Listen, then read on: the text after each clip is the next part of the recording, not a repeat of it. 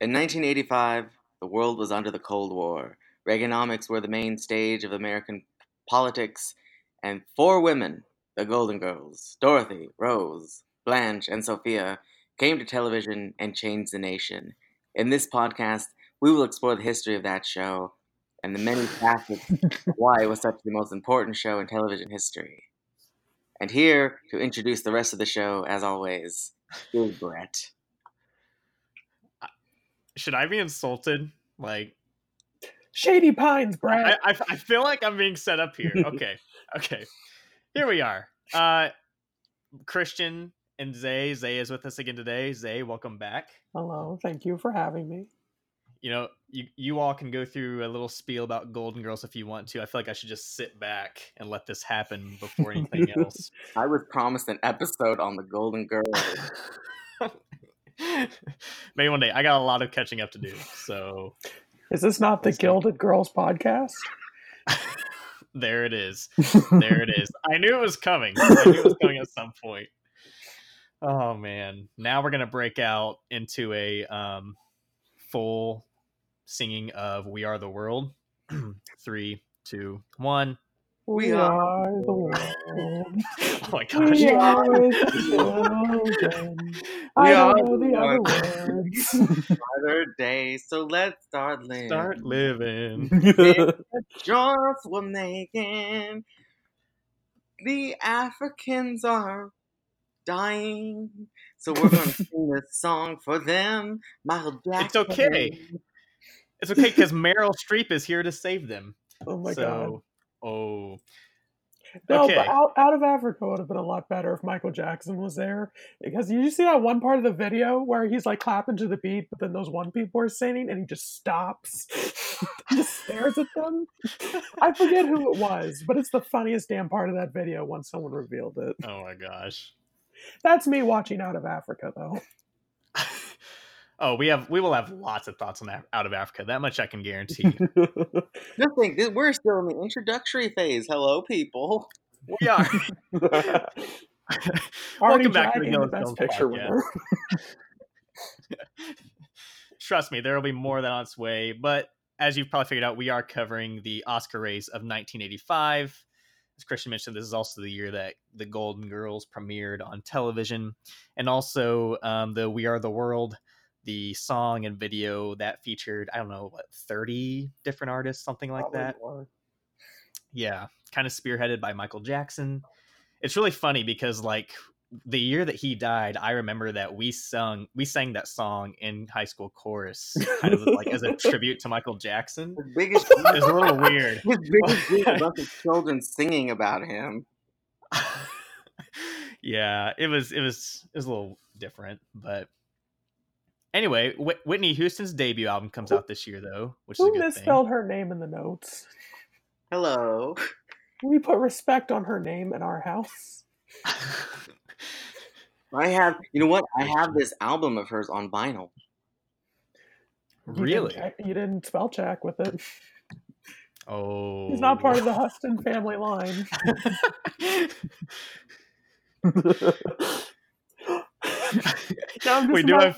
I want a sitcom now with the Hustons, and then just little Whitney was added in season 6. I love this. This is already amazing. I'm sorry, I'm derailing it. I'll stop. I would watch that show, though. I mean, Christian, you put July 13th. We have the Live Aid concert. Yes. I'm not going to mention the movie. We're not going to mention it. Bohemian Rhapsody? It was great. No! Okay. I thought we were going to talk about the concert film Live Aid. That was good. I watched it like 4 years ago. I imagine that's actually really good. I don't know what film you just brought up, though. So it seems, I mean, already in 1985, a lot of good music is happening, a lot of music events happening. Right, right. And Live Aid, of course, highlighted by Queen's appearance, which was showcased in something, never heard of it, but it's on YouTube. It's great. I've seen it. Yeah. Skip the movie with Rami Malek, watch the YouTube video. That's all you need. Yep. You also mentioned Rock Hudson died this year, and it brought light to AIDS in a Hollywood celebrity, which was kind of related to a film we're going to talk about and kind of a big deal at this time. I think that was the first time they mentioned AIDS in like front pages That's of newspapers, something like that. And never forget his good friends Ronnie and Nancy Reagan totally blew him off when he asked for help to go to Europe for treatment, and they're like, never heard of you. That's how it goes. Yep. But not by the way, political. someone named Reagan was president this time. We don't talk about him either. I thought we just did have a president for 8 years. Oh, believe me, when I was looking at fun facts, or at least like highlights for the year, I had no idea what I even should have put for Reagan, because I really didn't care. There was a Cold War going on, and he was trying to de-escalate things, and the Golden Girls came out at the same time. Coincidence? I think not. Sounds about right. But yeah, so a lot going on there. Some stuff going on at the Oscars. Last year we were hostless, but in 1985 they actually had 3 hosts: Alan Alda, Jane Fonda, and Robin Williams. 2 of those things are not like the other.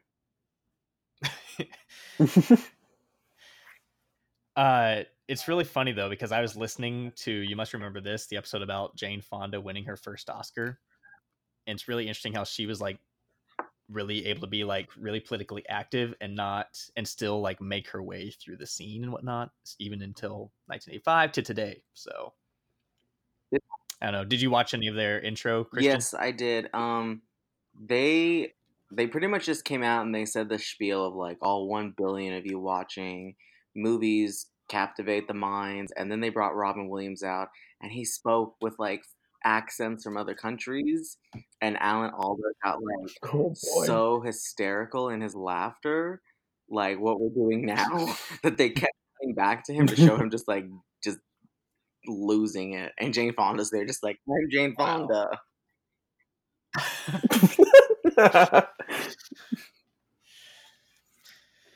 Yeah, other fast facts. All 10 Best Actor and Best Actress were American born, which I don't know how common that is, but especially in this day and age, probably not so much. But all 10 Best Supporting Actor and Actress were first-time nominees, which seems really rare, especially in this recent era. Paul Newman received an honorary Oscar. You had John Huston, Billy Wilder, and Akira Kurosawa introducing the Best Picture nominees and winners. I watched that. It was like slightly awkward, that was but so fun. Adorable. Like they're all half past dead coming out. You can barely say the nominees. Like Billy Wilder's like, our first nominee is, what the hell is one of the movie now? The Color Purple. And the other, Akira Kurosawa could barely get out the producers of Out of Africa. Oh my gosh. And then when they were handing off the envelope, they're like, which one does it go to? God. It's kind of awkward too, because like Akira Kurosawa just lost a Best Director to Sidney Pollack, which was pretty terrible. And it's like, oh, you just lost, but here, come present this for us. So whatever. But our big winners from this year, Best Picture, as we've mentioned numerous times, was Out of Africa. Also, it was Sidney Pollack, Best Director. Best Actress, Geraldine Page. What the fuck? I'm mad. Not good. We're gonna get into this. Geraldine Page may or may not be a career win. We'll get into that. Best Actor, William Hurt for Kiss of the Spider Woman. Supporting Actress, Angelica Houston for Prizzi's Honor. And Best Supporting Actor went to Don Amici. Am I pronouncing it correctly? Amici for Cocoon. So there you have it. Any other thoughts like on the rest of the Oscars before we dive into our nominees, or should we just go right in? I watched the people coming on the red carpet. Prince looked better than everyone fucking else. Like everyone in 1985, it was Prince and Cher. They were the only ones that came. They like had no nominations. They're like, people are gonna pay attention to us. That was the best part of the Oscar red carpet for that year. Very nice. Yeah. Her iconic dress at this Oscars. Look it up if you haven't seen it. Because she was snubbed for Best Actress, and she was like, I'm gonna make the night about me still. That's so Cher. awesome. Icon. For sure. Okay. Well, without further ado, let's go ahead and jump in with our Best Picture nominees here. Christian, I believe you would like to take the honor of presenting our first film. Yes. I seem to introduce, I feel, every Steven Spielberg movie. Wonder why. I wonder why. So this is The Color Purple, directed by Steven Spielberg, and based on the Pulitzer Prize-winning novel by Alice Walker, and it tells of Celie Harris, later Celie Harris Johnson, because she marries, played by Desrita Jackson when she's younger, and Whoopi Goldberg when she's older, and it's Whoopi's first film role. So the story is basically about Celie growing up in a life of poverty and abuse with her husband. She has her sister Nettie, played by Akosua Busaya. I apologize to her if she's listening. Is she listening? Woo! But no, that's really the only person that she's ever loved in her life. The only one who ever understands her. Nettie helps Celie to read, to understand life. They live together with Mr., who's played by Danny Glover, and then Mr. throws Nettie out, and Nettie disappears. She promises to write, but Celie never sees any letters. Celie grows up. This is when Whoopi Goldberg is introduced. Along comes such great characters like Shug Avery, who his name is Albert, but she only really calls him Mr., who he loves and kind of fancies, and she doesn't totally feel the same way. We have the iconic Sophia, played by somebody named Oprah, never heard of her, as Celie's, I guess she would be daughter-in-law, right? Yeah. And as the poster says, it's about life, it's about love, it's about us. And it's literally this woman just trying to survive in this harsh world that doesn't like her back, but somehow she thrives. And there's this great moment where she comes to her, it's her power fucking move, and I don't know. I love it. Discuss. This is my first time rewatching this movie. I was probably in high school the first time I saw it. The only time I saw it. So I was like, I had heard all sorts of criticism about it, but also Christian's undying love for it. So I was like, all right, which side am I going to disappoint? And I see both sides because I truly love this movie a lot. It's just an overwhelming sense of emotions. But I also read the book this year, June, maybe. And I see definitely where everyone's criticism from adapting from the book is, because Spielberg definitely Spielbergerizes the movie a lot, especially when you compare it to his dramas later.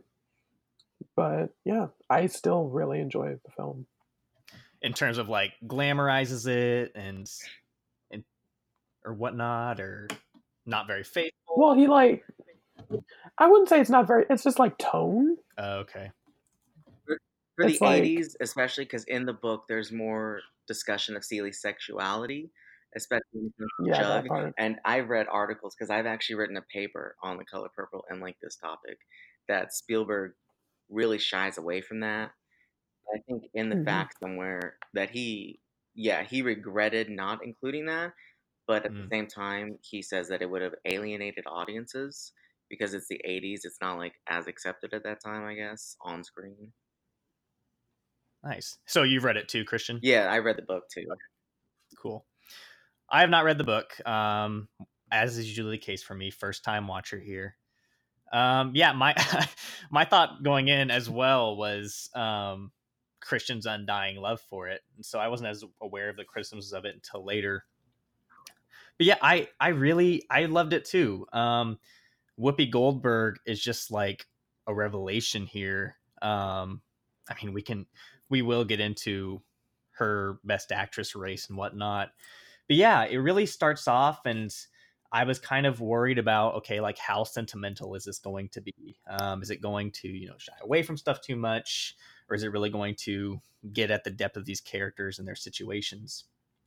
And I really like movies like this because I think for a lot of times when we see the Black experience on film historically, it's usually like the slavery era or like the civil rights era would probably be, I imagine, the two most common if you're looking historically. It seems like we don't get that much in between those two time periods, like right after Reconstruction, Emancipation. This takes place in the early 1900s. And so it was nice to see a film focus in on that area and create a character that is really, really worth following and is easy to appreciate. And so, well done, Spielberg, who didn't even get a Best Director nomination here. That's wild. It really is, though. I can't believe it. Especially when you look at the Best Director race. I mean, it was Sidney Pollack, the winner, obviously. Hector Babenco, Kiss of the Spider Woman. John Huston for Prizzi's Honor. Akira Kurosawa for Ron. And Peter Weir for Witness. There's at least one of those that makes no sense to me. Yeah, John Huston. Yeah, I really liked it. Thought it had a really nice score. Obviously amazingly shot, and just really great performances all around from the women in this movie. Whoopi Goldberg, as I mentioned, Desrita Jackson, as you mentioned, Christian, Oprah Winfrey. Talk about another big Academy Awards snub this year. I mean, she was nominated, but we'll get into who won, but big slip up there as well, I think, as well. I mean, I know I'm spoiler alert, but Oprah Winfrey, I think, should have taken that category. Her only real competition should have been Margaret Avery, who is also nominated for The Color Purple, because they were both brilliant. But I love Margaret Avery in this. Yeah, I think we so need to be good. careful. I don't want Huston to be taking jabs at us in the next magazine article she does. True. But yeah, Christian, I'm interested to see, like, where does this rank for you, like Spielberg wise? How is it among your favorites? So, gosh, I've deleted like my Spielberg rankings, but I think this was at least in top 10 for me, if not top 5. And I think only because it's it doesn't feel like it is a Spielberg movie other than the tone of it. Like Zaya said, it's Spielbergian in that, it makes you feel good even when it probably shouldn't. But like he said, Spielberg, it was his first adult movie, and he probably couldn't have made Empire of the Sun later on or Schindler's List later on without having done this, because this is not a movie for like kids. This isn't a family movie. This is coming off E.T. and I think the year before was the Temple of Doom. Yeah. So this isn't like something that you're going to bring the family to. But A fun fact I learned was when Alice Walker was giving the rights to make the movie, Spielberg had to audition to do the movie, and then she had only seen one of his movies. Ooh. And it was the Sugarland Express. Sugarland Express. That was the only one she had seen. But then she was like, "Yeah, he adapted that well. You can do it." That's wild. Wow.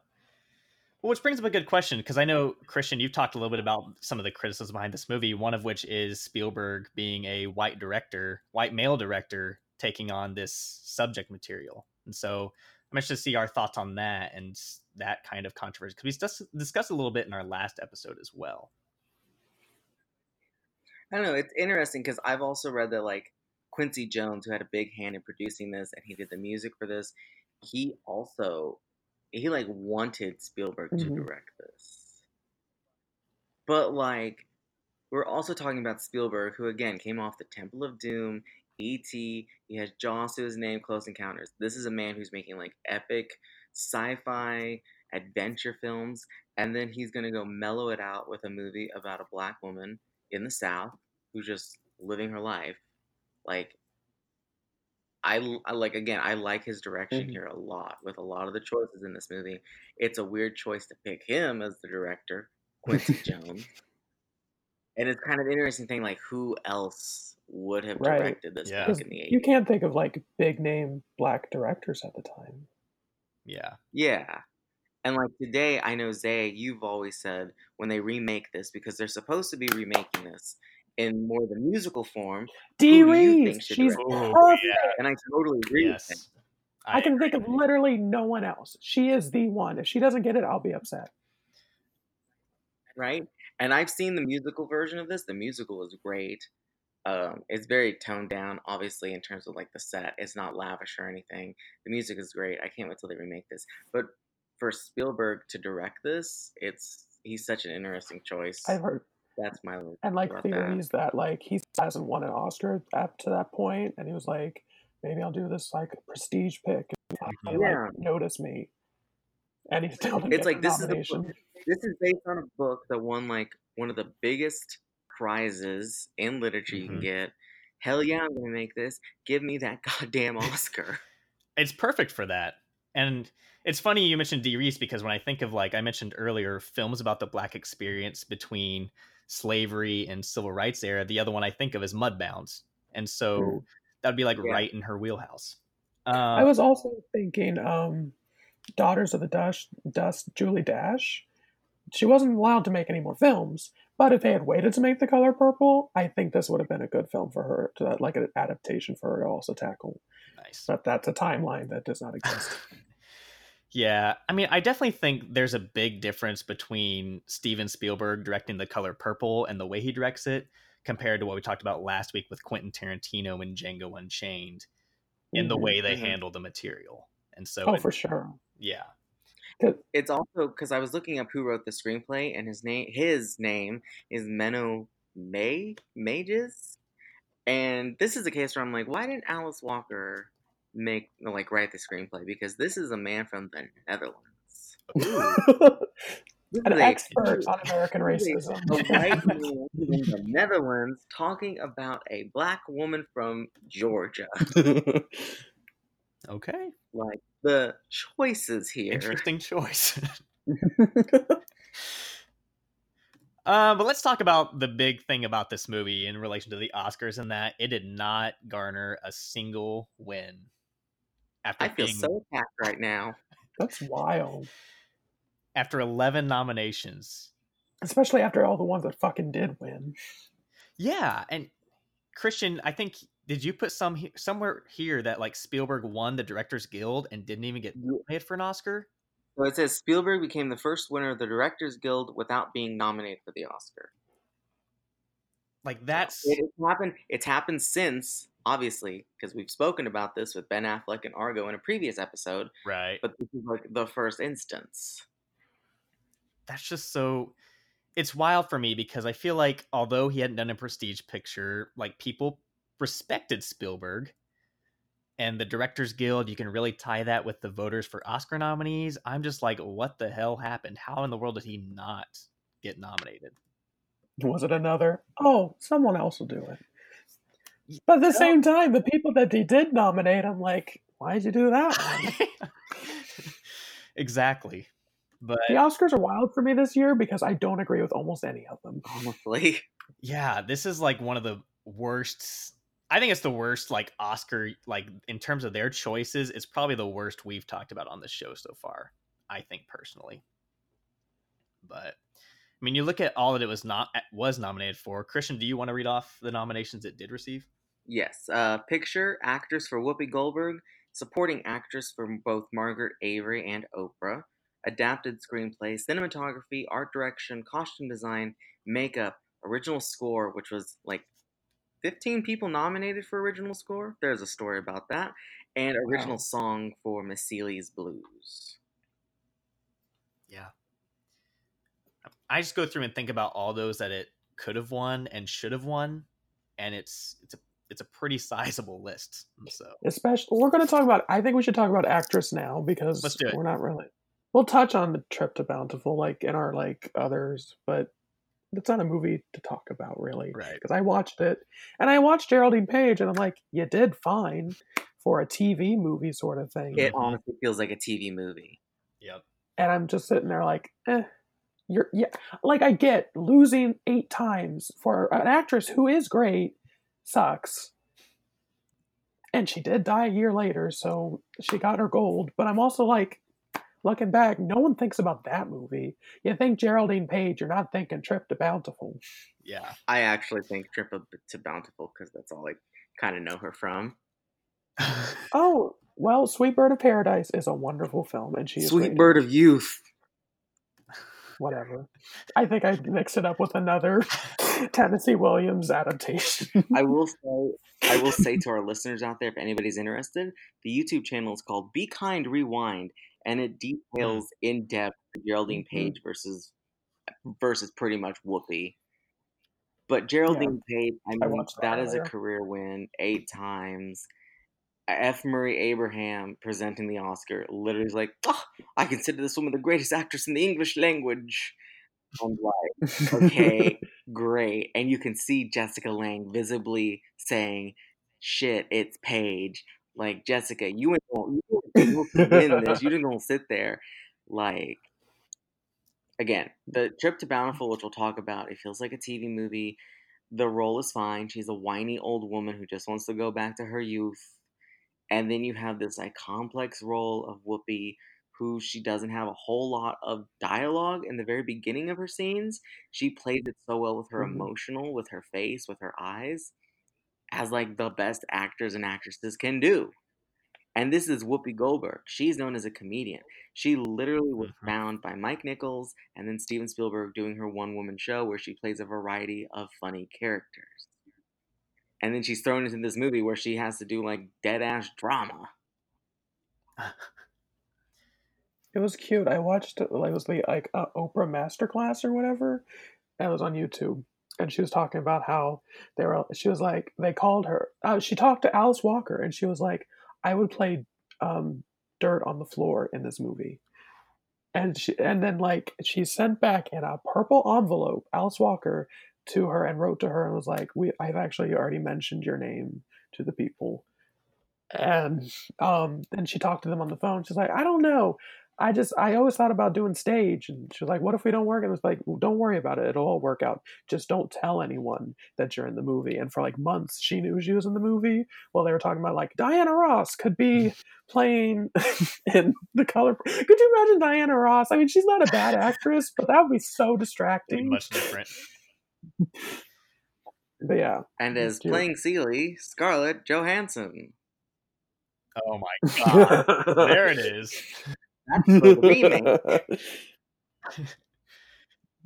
But I mean, obviously it's a career win for Geraldine Page, and I cannot stand career wins normally. Like, I don't agree with it. Like, give it to the best person. That's what the honorary is for. Exactly. But I mean, you look at who Whoopi was up against this year: Geraldine Page, Anne Bancroft, Jessica Lange, and Meryl Streep.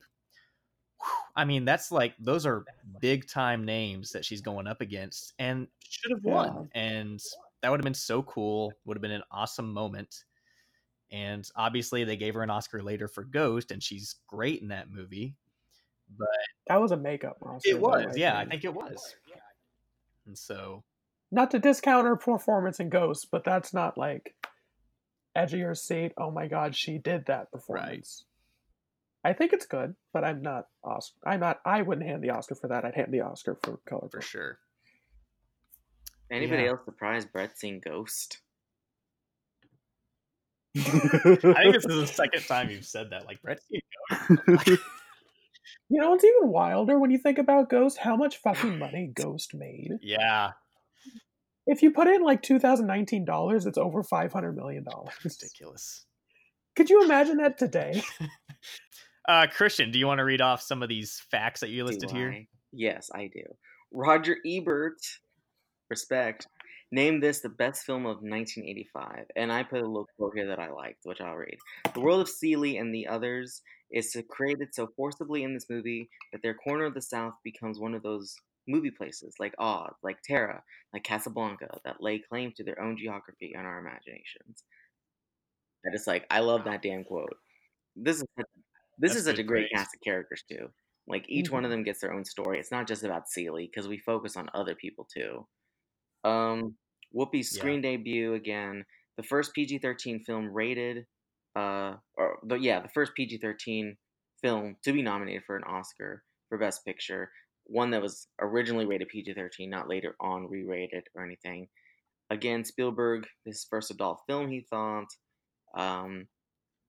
The criticism we talked about, the lack of sexuality, also the stereotypical opinion of African American men.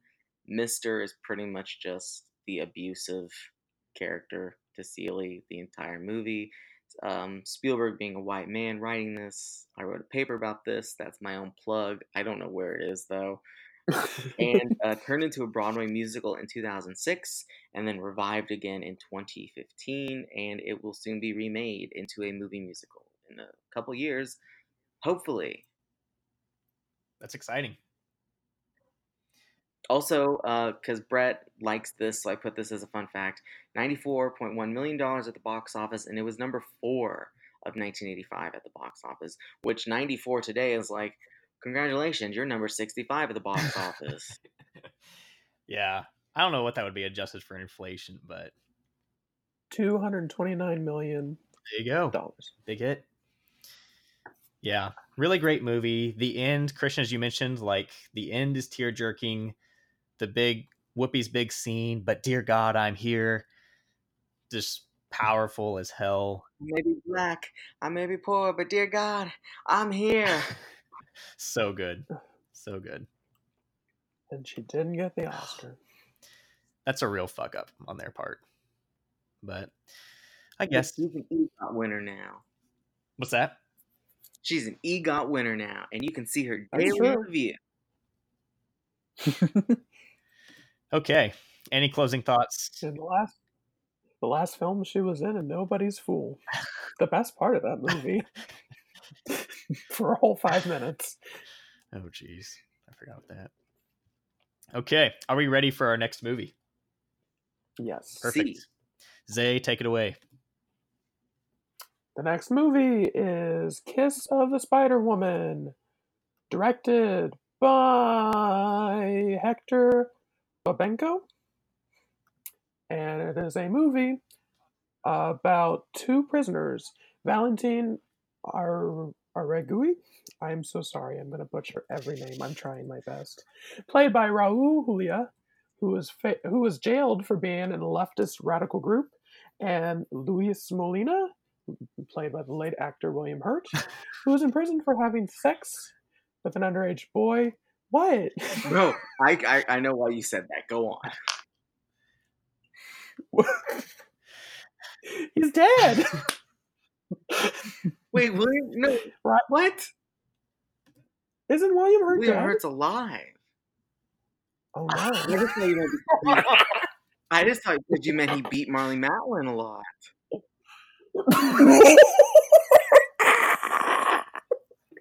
Raul Julia is the one who passed away. Oh no! Keep all of this in prep. Sure thing. Anyway, they're prisoners. And Luis Molina, a trans woman. More on that in a second. Molina tells a story about a film she loves in order to pass the time, and tend to Arregui, who is lonely and being poisoned by the guards so that Molina can befriend him because she is promised parole if she can get info. The two form a strong bond, and Molina admits she has fallen for Valentine. La la la la la. It's not a very plot-heavy movie. A lot of it is them talking in the jail, and then to the scenes of the movie that she is describing. Also, at the time of this film, trans people weren't exactly identified very well. So the film it's like the language is more as Molina as a gay man, But now looking back, we're like, no, that was a trans woman. That's how we're gonna do, and we'll refer to her as she, hers, even though she is played by William Hurt, who is not dead. So I will say that this is the first time because I like going on Wikipedia to read like plot synopsis. If I'm just like, I've seen this movie a couple times, but this is the first time that I've actually noticed Okay. where it says Luis Molina, a transgender woman, and then all pronouns after that are she or her. Like I have never noticed that before, and I've always thought of Luis Molina as like you said, say like as a gay man, and that's it. So interesting there, but for me, I like this movie. I think that the prison scenes are much stronger than the like movie scenes because this cuts into the movie that Molina is talking about, which has Sonia Braga, who I like a lot. She plays three characters: the woman in the movie, Marta, who is Valentine's girlfriend, something like that, love interest, Yeah. and then the titular Spider Woman, who's more or less like a fantasy in both of these people's heads. But again, like they said, it's not very plot heavy. It could be a great play. It's a musical, but It was also a play. Oh, was it a play? It was a play before there was a movie in 1983. Okay, so I mean, I could see this as a play because you just literally have two people talking. But it's also a musical. Like everything is a musical. It's a musical. Yeah. I agree on the prison scenes being the best thing about it. Just the discussions that the two characters have, and to kind of see this friendship and relationship blossom between them. Their interplay with each other is just completely marvelous. Both actors are so good in this movie. I mean, William Hurt was the one who won the Oscar, but Raul Julia is so good as well. I mean, you can't deny the greatness of his performance. And that was the first person Hurt thanked when he won. He was like, I share this with Raul. And I'm like, of course, why wouldn't you? Yeah.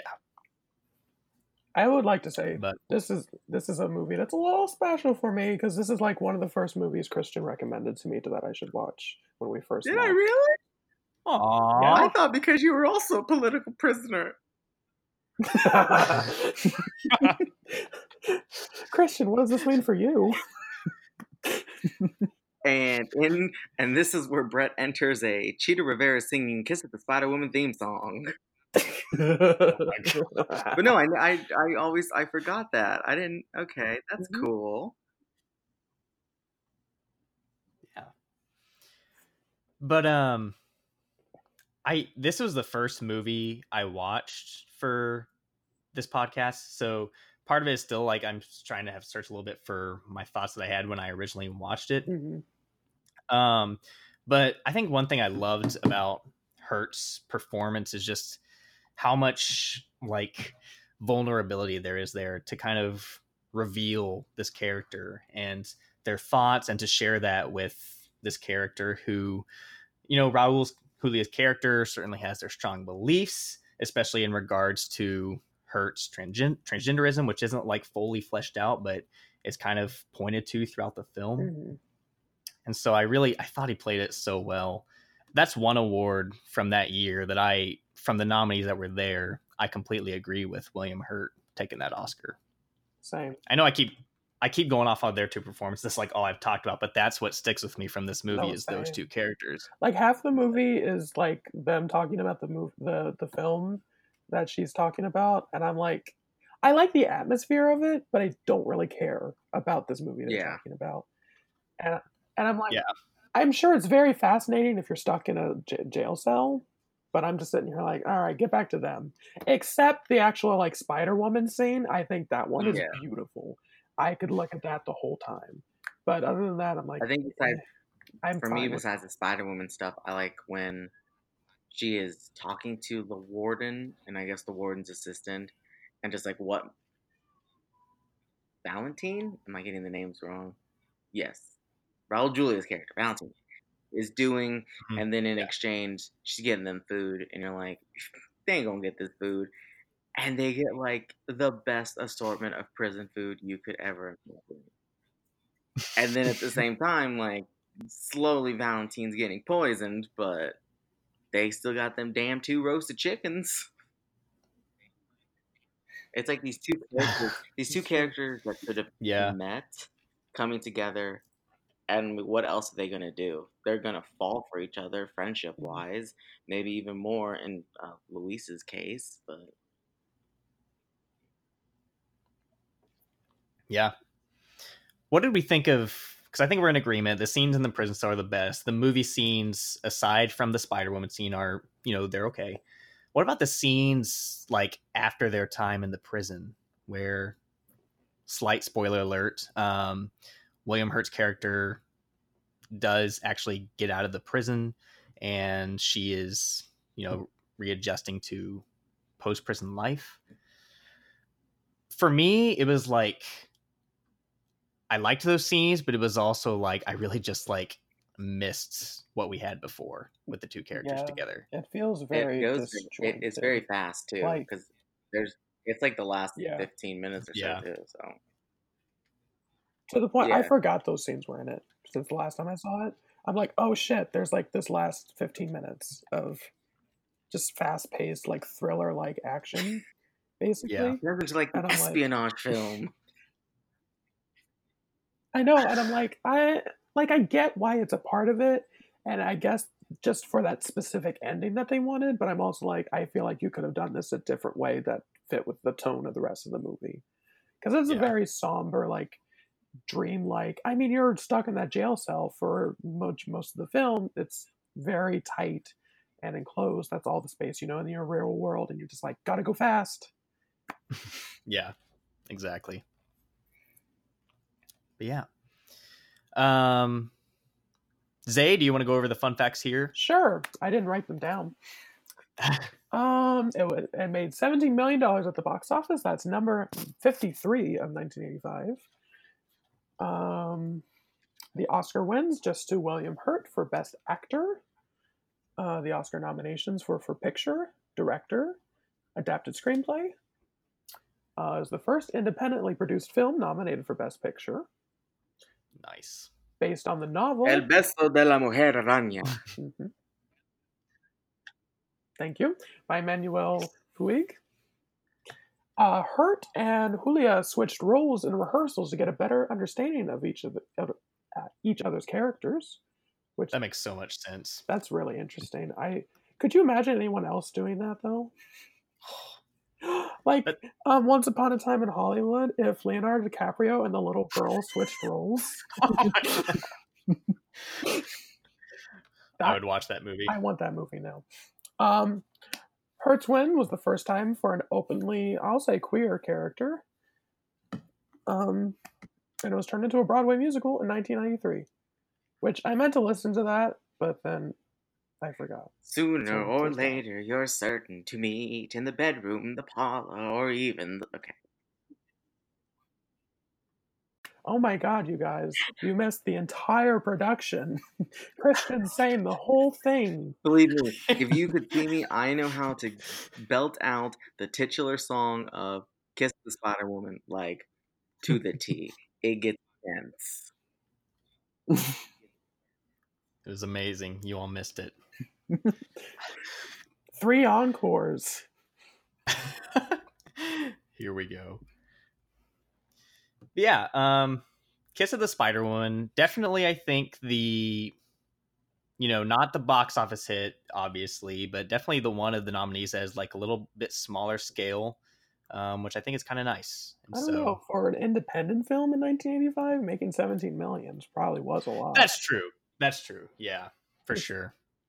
Depending nowadays, an independent film making 17 million is pretty good. Can I say another fun that's fact a is great that point. Burt Lancaster was originally going to portray Molina Hurt's character like. I don't know. Interesting. I don't know. Hurt did a great job, but cool. Anything else on Kiss of the Spider Woman? I think that's it. All right. Christian, if you want to lead us into our next movie. Sit right down. I'm going to tell you the story of Charlie Partana in how he honored a man named Pritzi. I guess. This is Pritzi's Honor, directed by John Huston. Yes, that John Huston, the director of such films as The Maltese Falcon and The Treasure of the Sierra Madre. It was one of his later films in his life. I think it was his second to last film. But again, Charlie Partana, who is Jack Nicholson in this, he is hitman, and he falls in love with a woman, Irene Walker, the late great Kathleen Turner. There you go. Well, She's not dead either. Right. Her career dead though. So yeah, those two fall in love, and they're both hit people. Surprise, surprise. They do not know this though. There's also Mayrose Pritzi, who is played by Angelica Houston. Actually, that's John Huston's daughter. She is a jilted lover of Charlie, trying to get back at him in any way possible. There's also William Hickey as Don Corrado Pritzi, who's literally the titular character in this, and who's also in National Lampoon's Christmas Vacation as the old uncle. If y'all need some reference there, he's like, "Nice I could not stop thinking about that. That's who that is. But yes, I hated this film. I don't really know how to talk about it, except it's about two hit people falling in love, and then they get hired by their respective bosses to, surprise, surprise, kill one another. And they said, on paper, I should really like this movie. Like, I the agree. way you describe it, I'm like, yeah, that sounds like a lot of fun. But when you see it, I just thought it was silly. And not the good kind of silly. I love a fucking good silly movie. But when I watched it, I was like, oh, this is I don't understand what everyone has ever liked this movie sees in it. I was so I love actors and characters, Mm-hmm. and I was so uninterested in every single person in this movie.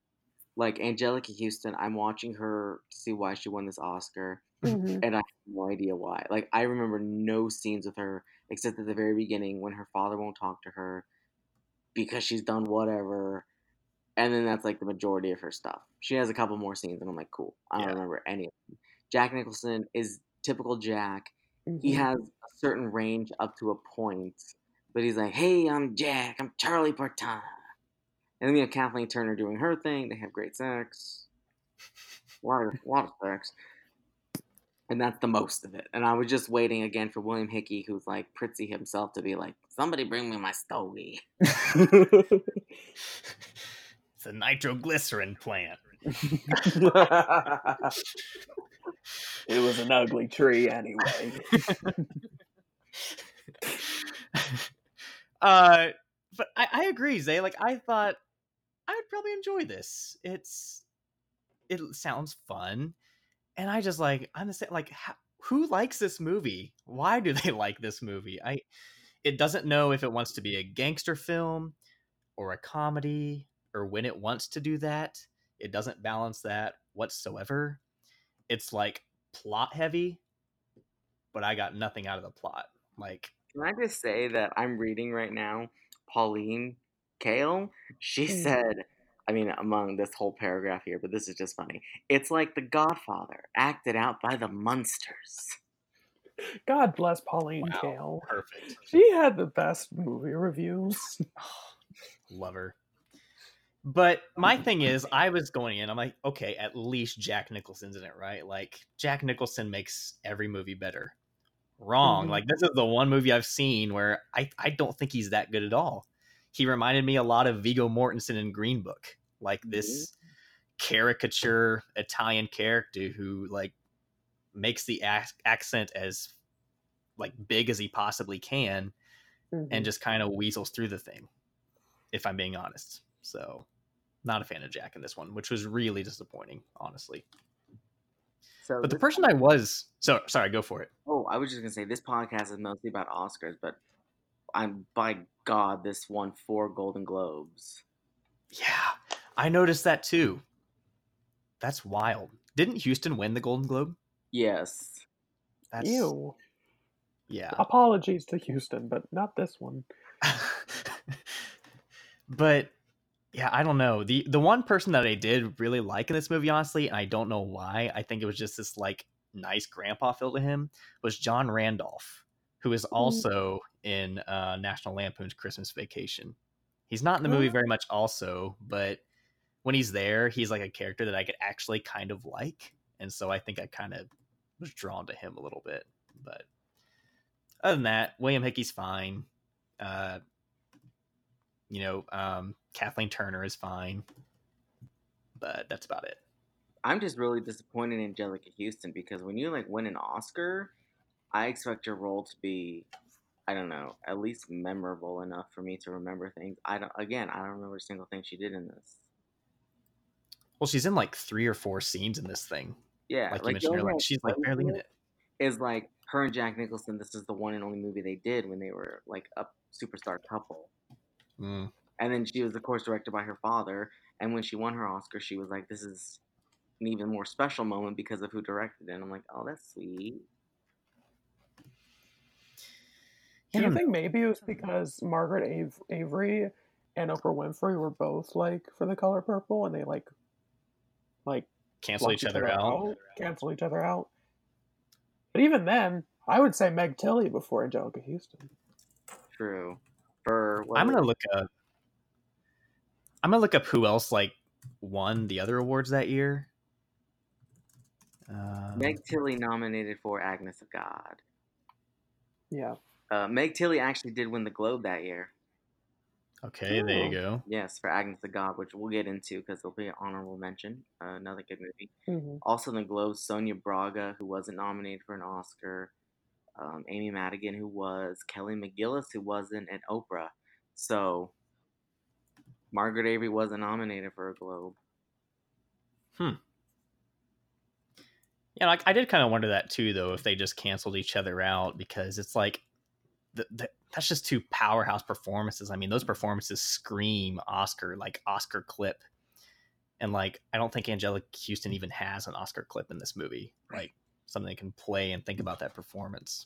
But it was funny because I was like going through videos and it was like Angelica Houston Oscar-winning performance, and I was like, "Is this the video that's going to convince me? Did I just like blank out?" And it's just the video talking to her father, and I was like, "I have no honor," and he has like the heart attack or whatever, and I'm like, "That still didn't convince me." All yeah, we're going to wake up and she is going to have already written an op-ed about this podcast in the New York Times.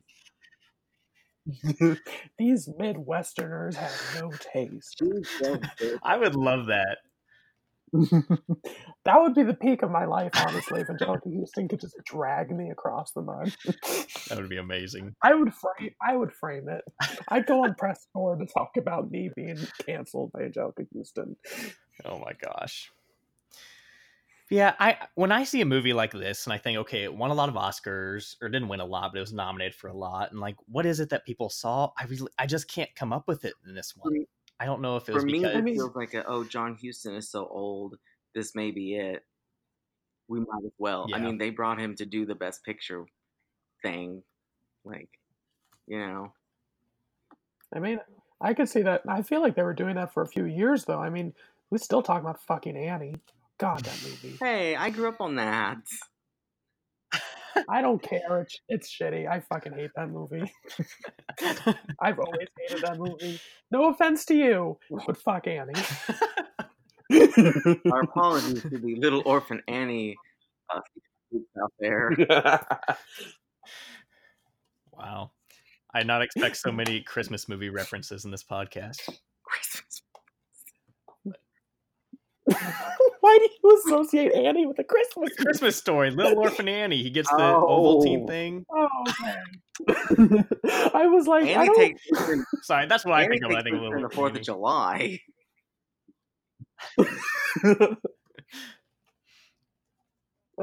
But Christian, do you want to read off our facts? Why not? $26.7 million at the box office, which was number 32 that year, and it won for Best Supporting Actress for Angelica Houston. Nominations included Picture, Director for Houston, Actor for Jack Nicholson, Supporting Actor for William Hickey, Adapted Screenplay, Costume Design, and Film Editing. Oh, I guess there's more facts. I'm just like, gonna say anything? Okay. The costume design really tripped me up. John Huston became the oldest nominated director at 79. I'm pretty sure that still stands. And then he became the only person to direct 2 family members to acting Oscars. The other was his father for The Treasure of the Sierra Madre. And both of his family members were in supporting categories. And this became a sleeper hit because of great reviews and positive word of mouth. Just, I don't know. I don't see I mean, people voted Reagan into office. I don't see how this is any I different. think just because you have also the chemistry between Kathleen Turner and Jack Nicholson. Yeah. I mean, they're 2 Yeah. of the biggest stars. And it's like, That's oh, true. they're having a lot of sex, but also we're going to laugh at this too. It's like a Yeah, comedy version that of The makes sense. Godfather. Which is weird because it's not exactly funny. It's No. just, it's a little quirky. Yeah, it's not funny at all. One thing, just closing thoughts. I pretty much hated this movie in general, like 1 star, but I really hated the ending. Like, I don't know. The whole shootout they have, and I'm not going to go too in depth of the details, but it was just like, I don't get the point of this whatsoever. Like, what are we trying to say here? Like, oh, he's stuck with the mob. He's going to go back with whoever. There's no point to the movie for me. Like, I don't know. I'd say it was my favorite part of the movie. really? You know why? Okay. Yeah, go why. Do you know why? It ended. God.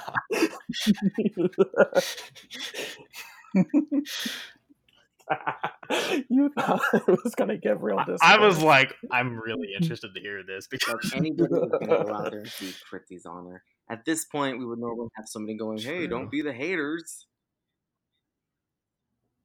yeah, It's on YouTube if you're that interested. just don't pay for it. Don't pay for it, whatever you do. Well, maybe pay for it. I don't know if Kathleen Turner's eating anymore. Someone give her a job.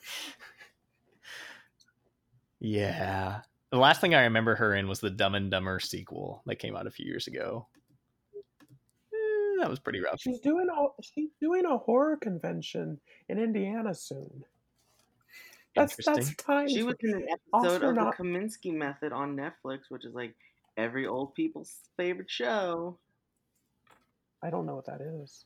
Is that the one with Alan Arkin? Yeah. Okay, yeah. It looks like she's I've heard of going to it. be in something called Dolly Parton's Heartstrings, which I'm assuming is about Dolly Parton getting open heart surgery. Oh my god. Is that the Netflix show? I think. Well, I hope Netflix is lining her pockets now. There we go. That's all we can ask for. All right. Any other thoughts on Pritzi's honor? Nope. Okay. All right. Moving on to Witness. Zay, I believe you were lined up to take this one away. Witness. So we start out with an Amish boy who witnesses the murder of a police officer. That's the entire plot of the movie. Basically. Harrison, he's the witness. He is the titular witness. Harrison Ford plays the detective in charge of this case, trying to figure out who the murderers are, and when he finds out the call is coming from inside the house, the crooked cops on the case start to get wise and put the hit out on Ford, and he rushes the boy and his mother back to their home in Amish country. He is too injured to run away, so he stays and hides out among the Amish people, and the cultures start to clash, and maybe even a little steamy. Ooh. However, he's still on the hideout, and the cops are still looking for him. No spoilers, but done. I had no idea about this movie. Like, I knew it was nominated for Best Picture, but I knew no details, and I just see Harrison Ford on the cover, and I'm like, oh, this is a hard-edge cop thriller. And I'm half right. I knew nothing about the Amish people in this show. And I was like, oh. And then I got confused because I just read the back of the Blu-ray for half a second, and I was like, is this just a drama about Amish people? And then I got back and I was like, oh, the cop things are still a part of it. Okay, so I was half right all along. But it's also like part romantic film between him and... Like it's a steamy Amish sex drama. Oh my god. Honestly. Good description. So yeah, I enjoyed this movie. I I did too. Oh, finish. I don't know if I would put it. I did not put it in my best picture lineup, but I still very much enjoyed this movie. Yeah. I did too. Christian, take it away. What did you think? I've seen this before, but I don't remember it, so I'm considering it like a new watch.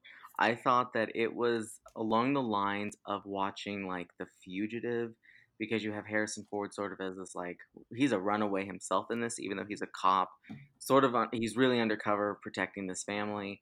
Except this is a lot more interesting.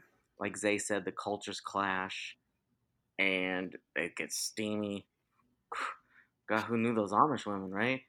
Um, it's a good plot. You just see him living the life of the Amish people while he's trying to protect these two, and then flash back to the city where the other cops, and some of them are crooked and some of them aren't, are trying to find him Mhm. and pretty much kill him, the Amish boy, and his mom for witnessing this murder.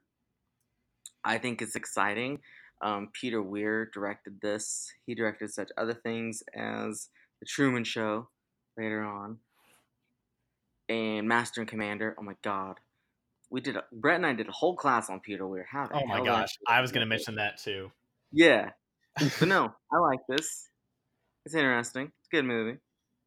Yeah. Would you put this like towards some of his best work or Who? Peter Weir. Peter Weir?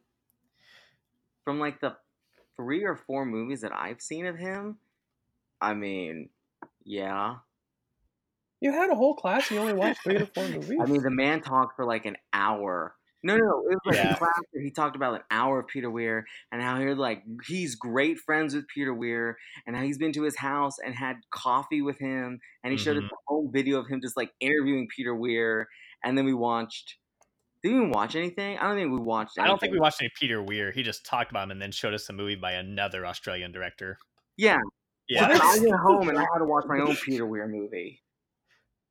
Well, no, I was gonna say, like, the reason I knew about Witness was because of this class, which the topic of the class was like international film post 1950. I don't think we had like any Okay. discussion of like Japanese film, like no Kurosawa or anything like that. Like we No, spent because he said 3 there was weeks. already a class for that. Yeah, and we spent 3 weeks on Australia, and he talked a lot about Peter Weir. We never actually watched any of his movies. Okay, so it was not a Peter Weir No, class. I was shook for a second there. It felt like it at times, but yeah, my first time watching, obviously. The other reason I knew about this movie was because it was Harrison Ford's only Oscar nomination So far, so far. Which, on one hand, is weird to think about, like, oh my god, Harrison Ford. But then if you think about the movies he's most famous for, not typically the type of stuff the Oscars are going to go for. So, kind of makes sense. But he's really good here. I really liked Kelly McGillis here, honestly. Yes, she is so I good. think she's very underrated. I mean, I think she was nominated for a supporting actress nom somewhere. I think she's a co-lead personally in the film.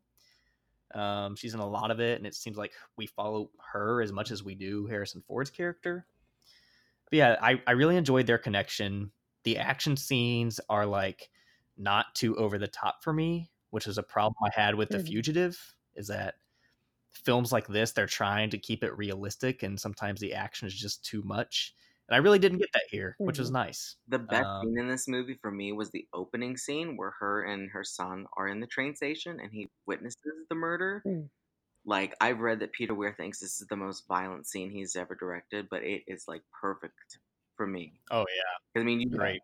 literally have this kid just witnessing it, and this kid don't know what the hell's happening because he's from Amish country where things like this don't happen. Mm-hmm. The kid, by the way, we didn't mention a young Lucas Haas from such as. Did I say? Oh fucking.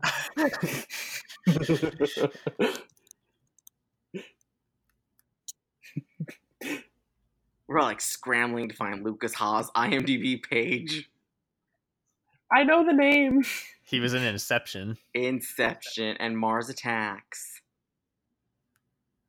There we go. And That's Widows. good enough. And Widows. Anyway. First Man. Oh, Widows. Okay. But that scene he talked about in an interview where he wanted to make sure the kid didn't see any of that, so he didn't show him like the video of it, and he was like he filmed it separately, and he was like, "You're just not giving me enough emotion." And it's like, "You don't look scared enough." And he was like, "How can I be scared of just a piece of tape on the wall?" Good point. And he basically gave him a big acting lesson, and then it worked. But I have two scenes that are my favorite in this. The first one comes when the kid sees who the murderer was, and it's like the newspaper or whatever. Yes. And he's just looking at it, and Harrison Ford looks across the station, and he just has that realization: the kid sees who was the murderer or one of the murderers, and then it's just there's no talking or whatever. It's just like all background noise, and it's just I love that scene. That scene was so good. And my second favorite one is when the punks or whatever are trying to mess with the Amish people, and they know that the Amish people are not gonna fight back. And then Harrison Ford's like, "I'm not fucking Amish. I'll beat your ass." And I'm like, "You're supposed to be an undercover. You're a terrible detective. You're supposed to be undercover." The Amish from Southside. And then that one guy says, them Ohio Amish must be different. I just my that was such a good line. Yeah, I love that newspaper scene you mentioned. I really loved about this film. Another thing I didn't expect, sometimes when you have a movie like this and you have a character like Harrison Ford, it's like their character is like, "Oh, I'm the super macho guy and I don't like kids, so you're going to have to get down deep into my heart." And he's not really like that. Like, he's really nice to the kid early on. They have a cool little friendship, and it just makes it that much more fun to watch them together, especially when he becomes part of the Amish country. But he's not that weird subgenre of tough macho guy who lightens up because of the kid. Fire.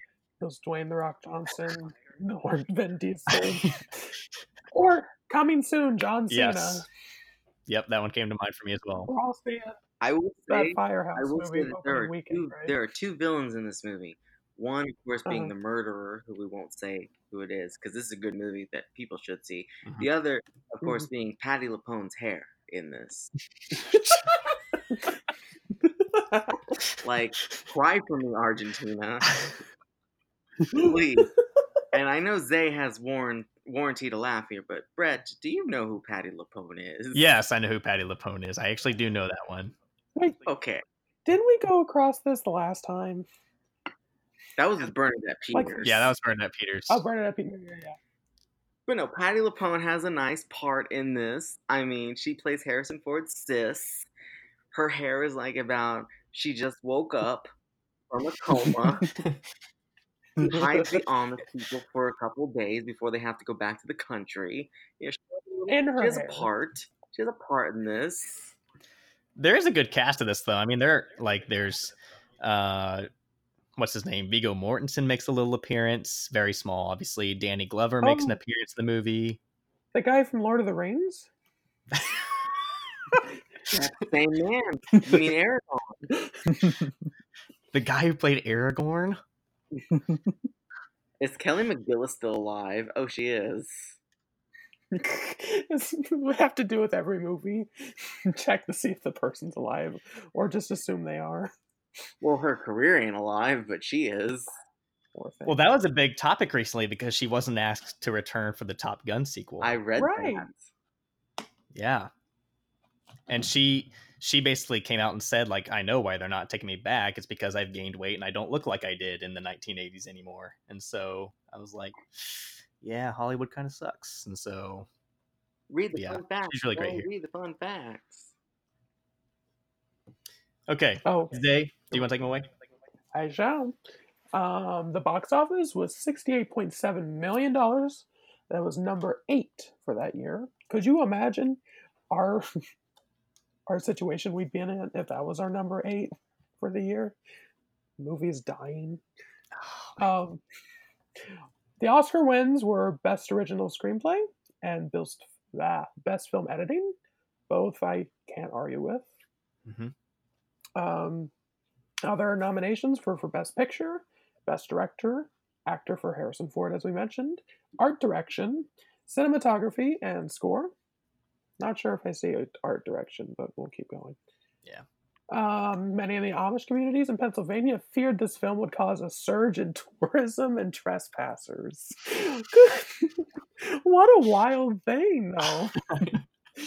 That Amish film with Harrison Ford. We need to go see other Amish people. Studios were hesitant to produce, despite Ford attached to the project. I heard that Peter Weir was looking at like greenlit scripts, and he said he wasn't going to do this unless Ford was attached. So I guess that's like later on that when they got Peter Weir to want to do it. Makes sense. As Brett said, this was Ford's only Oscar nomination. So far. And was voted so far. You know, when he dies as Indiana Jones next year or the year after. And it was voted the 80th best screenplay of all time by the Writers Guild. Which was kind of surprising to me. Yeah, I like the script, but I don't think... It's not like one of the best all time. I mean... No. It has its moments.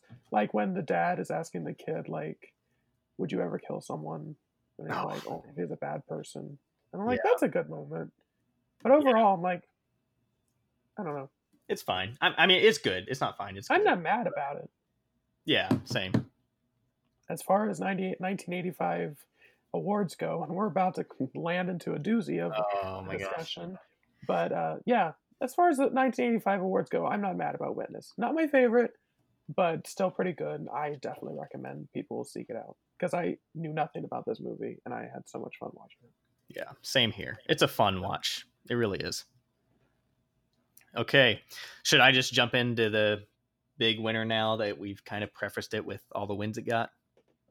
And the Oscar goes to... If we have to. The Oscar goes to Out of Africa, or every colonialist's favorite love story. So, this is the story of... takes place in the early 20th century, like 1910s, I think, in colonial Kenya. Christian getting his cigarette out. Oh my god! Forever, this is not a visual medium, but he put it in his mouth backwards. That's what made me just scream. I'm sorry to anyone that has headphones on. No. That's amazing. It's also candy. Sorry. No, you're good. Meryl Streep plays Karen Blixen. She is a wealthy Danish woman who is looking towards marriage. She actually leaves her her lover, a Swedish nobleman, for his brother named Bror Blixen. And they get together and they move to the area of Nairobi in Africa, which is controlled by the British at this time. And they are going to go and they're going to set up a cattle ranch. But he decides, screw cattle, we're going to go with tobacco. And so they have this tobacco farm. They basically exploit all the people for their work. Was it coffee? I thought it was coffee. My bad. I think it was. You're right. It was coffee. Tobacco honestly made more sense. But anyway, they basically exploit all the people who live there for work, and Karen decides she's going to put up this big hospital and this school to teach these people English in the typical colonial fashion. And eventually, she starts having this affair with Dennis, who is played by Robert Redford. And they have an affair. I really don't know what else to say about that. Like, that's about it. They bathe in the waters. They bathe in the waters. But this was a box office hit. I mean, it was number 5 on the year. Somehow. 5. Fuck. It's super long, 2 hours and 41 minutes. It's like grand in scope. I just want to read off the wins just so we can like just get that out of the way. It won 7 Oscars for Best Picture, Sidney Pollack for Director, Art Direction, Cinematography. Adapted screenplay?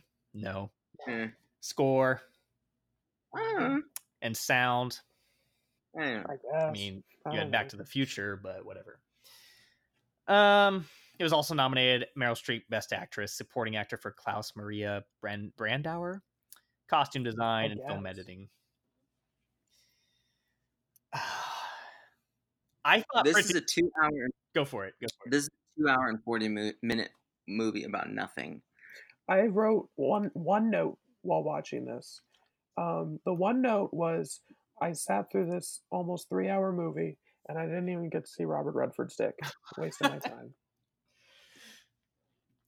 I mean, What's what the a point turn of this movie? Why did anybody even think that this would be an amazing movie? And what's wild, it all worked. It won a shit ton of awards. It made buku at the box office. Why? Like, I wrote here in the fun facts that like somebody like David Lean tried to adapt this story decades earlier.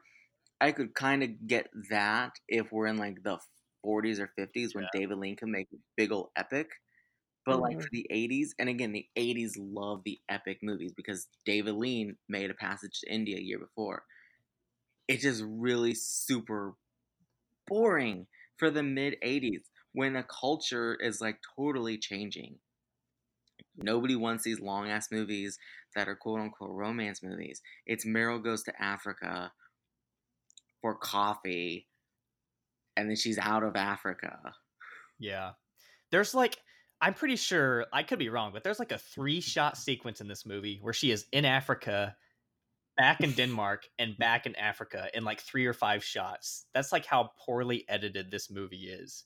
Isn't that when she gets like syphilis treatments? Yeah. Yep. Goes back to get, which we don't know until later. So I don't know. I thought Pritzi's Honor was bad, and it is. This is even worse, and that's really saying for me. It does, because at least Pritzi's Honor, you sit for a couple hours, you're done. This feels like you're watching it for 6 hours. It's awful. The only difference between Pritzi's Honor and this, though, this is the second time I watched it. It was very easy to watch. Like, again, nothing's happening. It's long, but I got through it really fast. Interesting.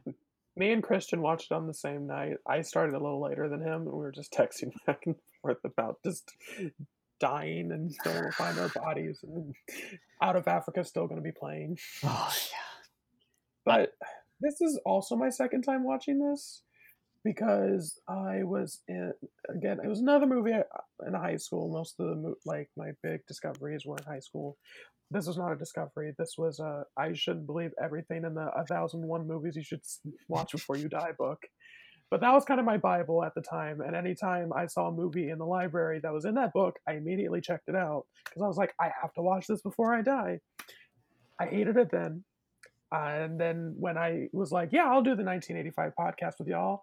And then I saw what won that year. And I was like, fuck.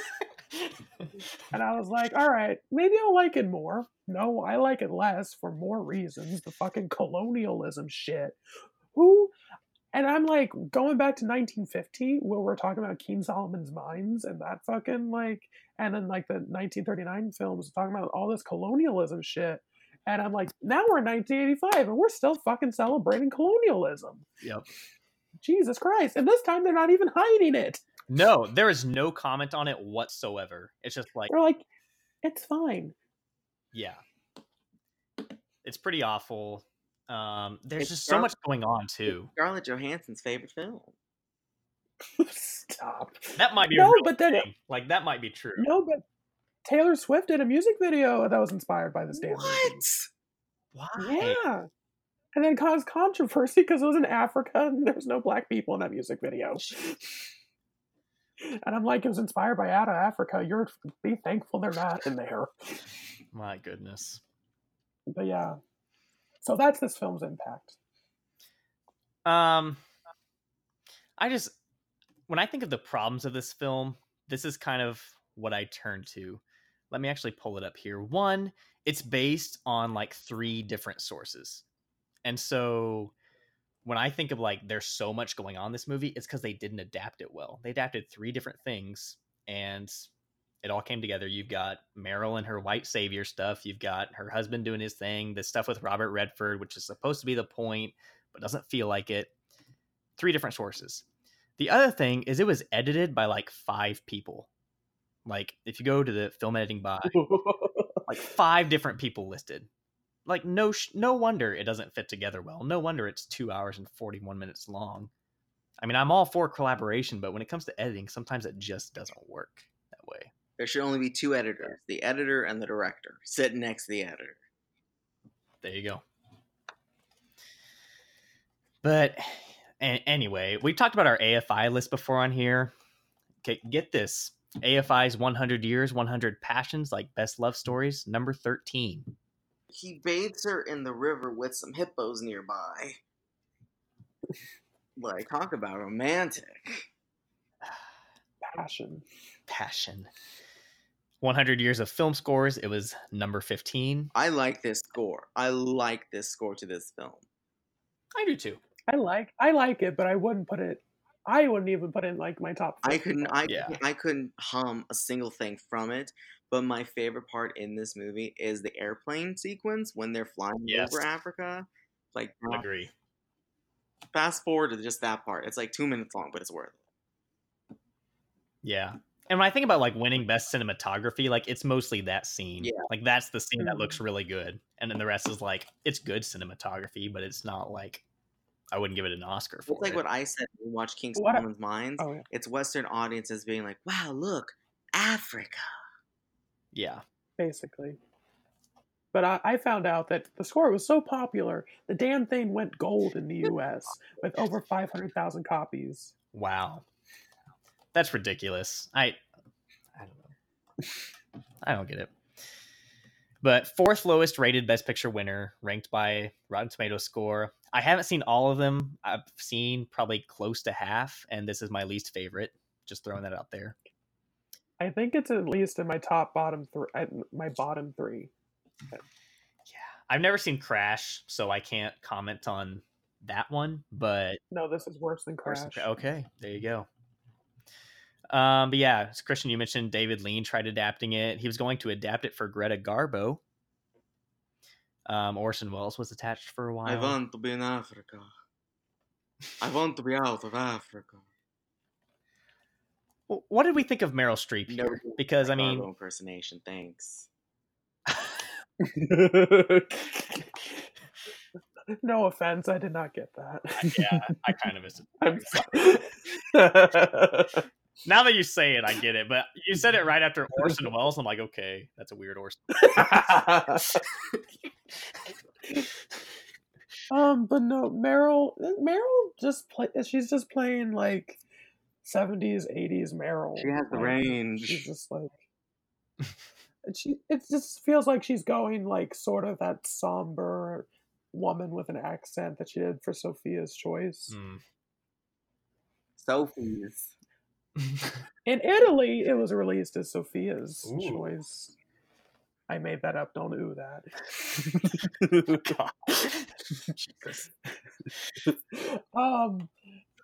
But overall, I'm like, it's a Meryl performance. You know, you can't say most of them are bad. I don't think I've seen like too many like where I'm like, Meryl should have made different choices. But I'm like, it fits the film. Yeah. For better, for worse. Yeah, that's a good point. She's good. I love Meryl. Again, it is a Meryl performance from the 80s. They probably said, hey, Meryl, do you want to do this accent? She said, sign me up, fam. But she auditioned for Sweet Dreams. So I wonder if she would have done Out of Africa if she did Sweet Dreams. Which we'll talk about in our honorary. But that's interesting. Yeah, I mean, I liked Meryl in this. I thought she was one of probably the high point of the movie. I like looking at Robert Redford. Yeah, but that's the thing I noticed about Robert Redford is that he doesn't do much here. He's there to like look good and like show off his typical Redford charisma. That's about it. He's there to start the romance. Yeah. That's it. But anyway, Out of Africa, I don't know. It's just, if you're not an Oscar completionist, or if you want to like put this off to your last best picture film you could watch, like save it for the end, go for it. It's not really worth the time. No, my recommendation, as a person that still hasn't completed them all, start with the bad ones. That's a good That's all point I have too. left. That's a good point too. But if you're already there, then you'll get there one Oh. day. God, I will never see it again unless I have. No, to. same here. I will never go out of my way to see this very dull movie. Yeah. Boring is the key. Okay. Any final thoughts on their best picture winner out of Africa before we go on to our rankings? Voters are whack. Roger Ebert gave it 4 stars. He also likes Prizzi's Honor, so Oh my god. This one line, though, in a land where whites are foreigners, she is a foreign white. oh my god, Roger. That sounds exactly right. You won't get this, but it sounds like a Jenna Maroney movie, like introduction. I when Christian said that, I immediately heard just Jane Krakowski just saying it in that monotone, like drawled out voice. The other day on the radio, on the Broadway station, just a side note, they were actually playing the entire Song of Rural Juror, and I was like, Toby, listen to this and just see if you can understand what the hell is happening. No, even that little quote, I can see in a land where whites are foreigners, and then a flash to Scarlett Oh my Johansson. god. She is foreign. God. Anyway, that's all I have to say about Out of Africa. I'm out of my mind. And the Academy was out of their mind. Yeah, they very much were. Could you imagine 7 Oscars? I mean, the thing is, if we ask about why did this win, it is in the Academy wheelhouse. It's a big, sweeping epic that apparently has romance. I don't see that, but but romance and syphilis. Yeah. But I guess I'm not terribly shocked that it won. It's just a big stain on Academy history, and they've got a lot of them. But... I did look at my rankings. It is second to last. Ooh, what's last? Cimarron? Cimarron. Ooh. Yeah, that was the 1931, I think. That's right.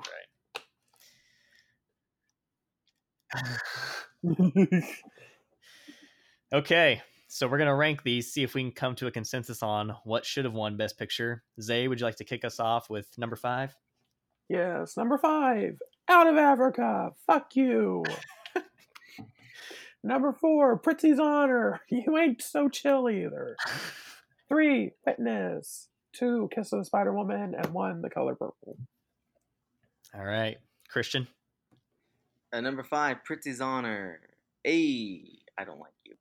Number 4, Out of Africa, if only for that one scene on the plane and the score. And because it's palatable for myself. Sue me. Number 3, Kiss of the Spider Woman. Number 2, Witness, story of an Amish love affair. And number 1, The Color Purple. All right, mine is almost the same. Number 5, Out of Africa. Number 4, Prizzi's Honor. Huge gap. Number 3, Kiss of the Spider Woman. Number 2, Witness. And number 1, we agree once again, The Color Purple. You know, we've talked about films that should have won before. I think for all the ones we've covered in this podcast, this one is probably the most egregious mistake the Academy has made. Just my 2 cents. Okay. I agree. I mean, if it was... Obviously, it's obvious which 2 we hate or dislike a lot.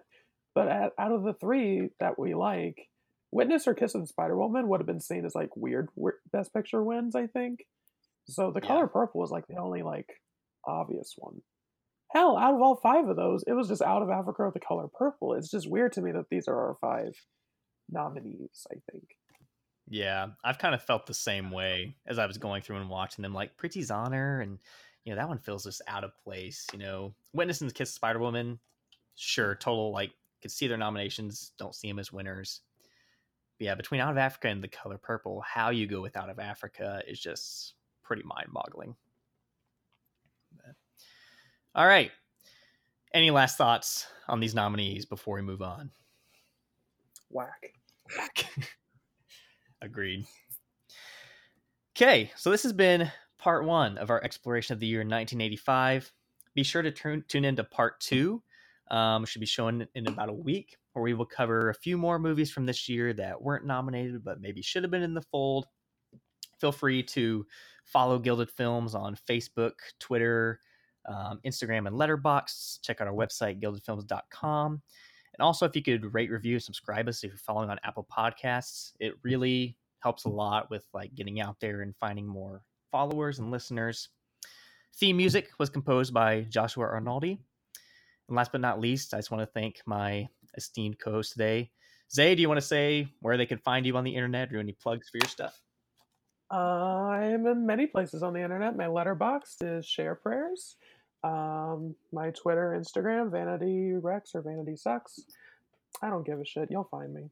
And my film blog is queertureofthenight.wordpress.com. So many artsy stuff, many situations. Very nice. Christian, good as always. Do you want to put any plugs out there? Do I have anything going on? Oh my god, I don't have a single thing happening movie-wise. You also write for Scene Stealers, I write for so that's out there. Stealers. I've written like my first review in a good month and a half. I'm just waiting for my DVD screeners to show up to me. Very nice. Thanks again, both of you, for joining this time. And listeners, we will get back with you soon.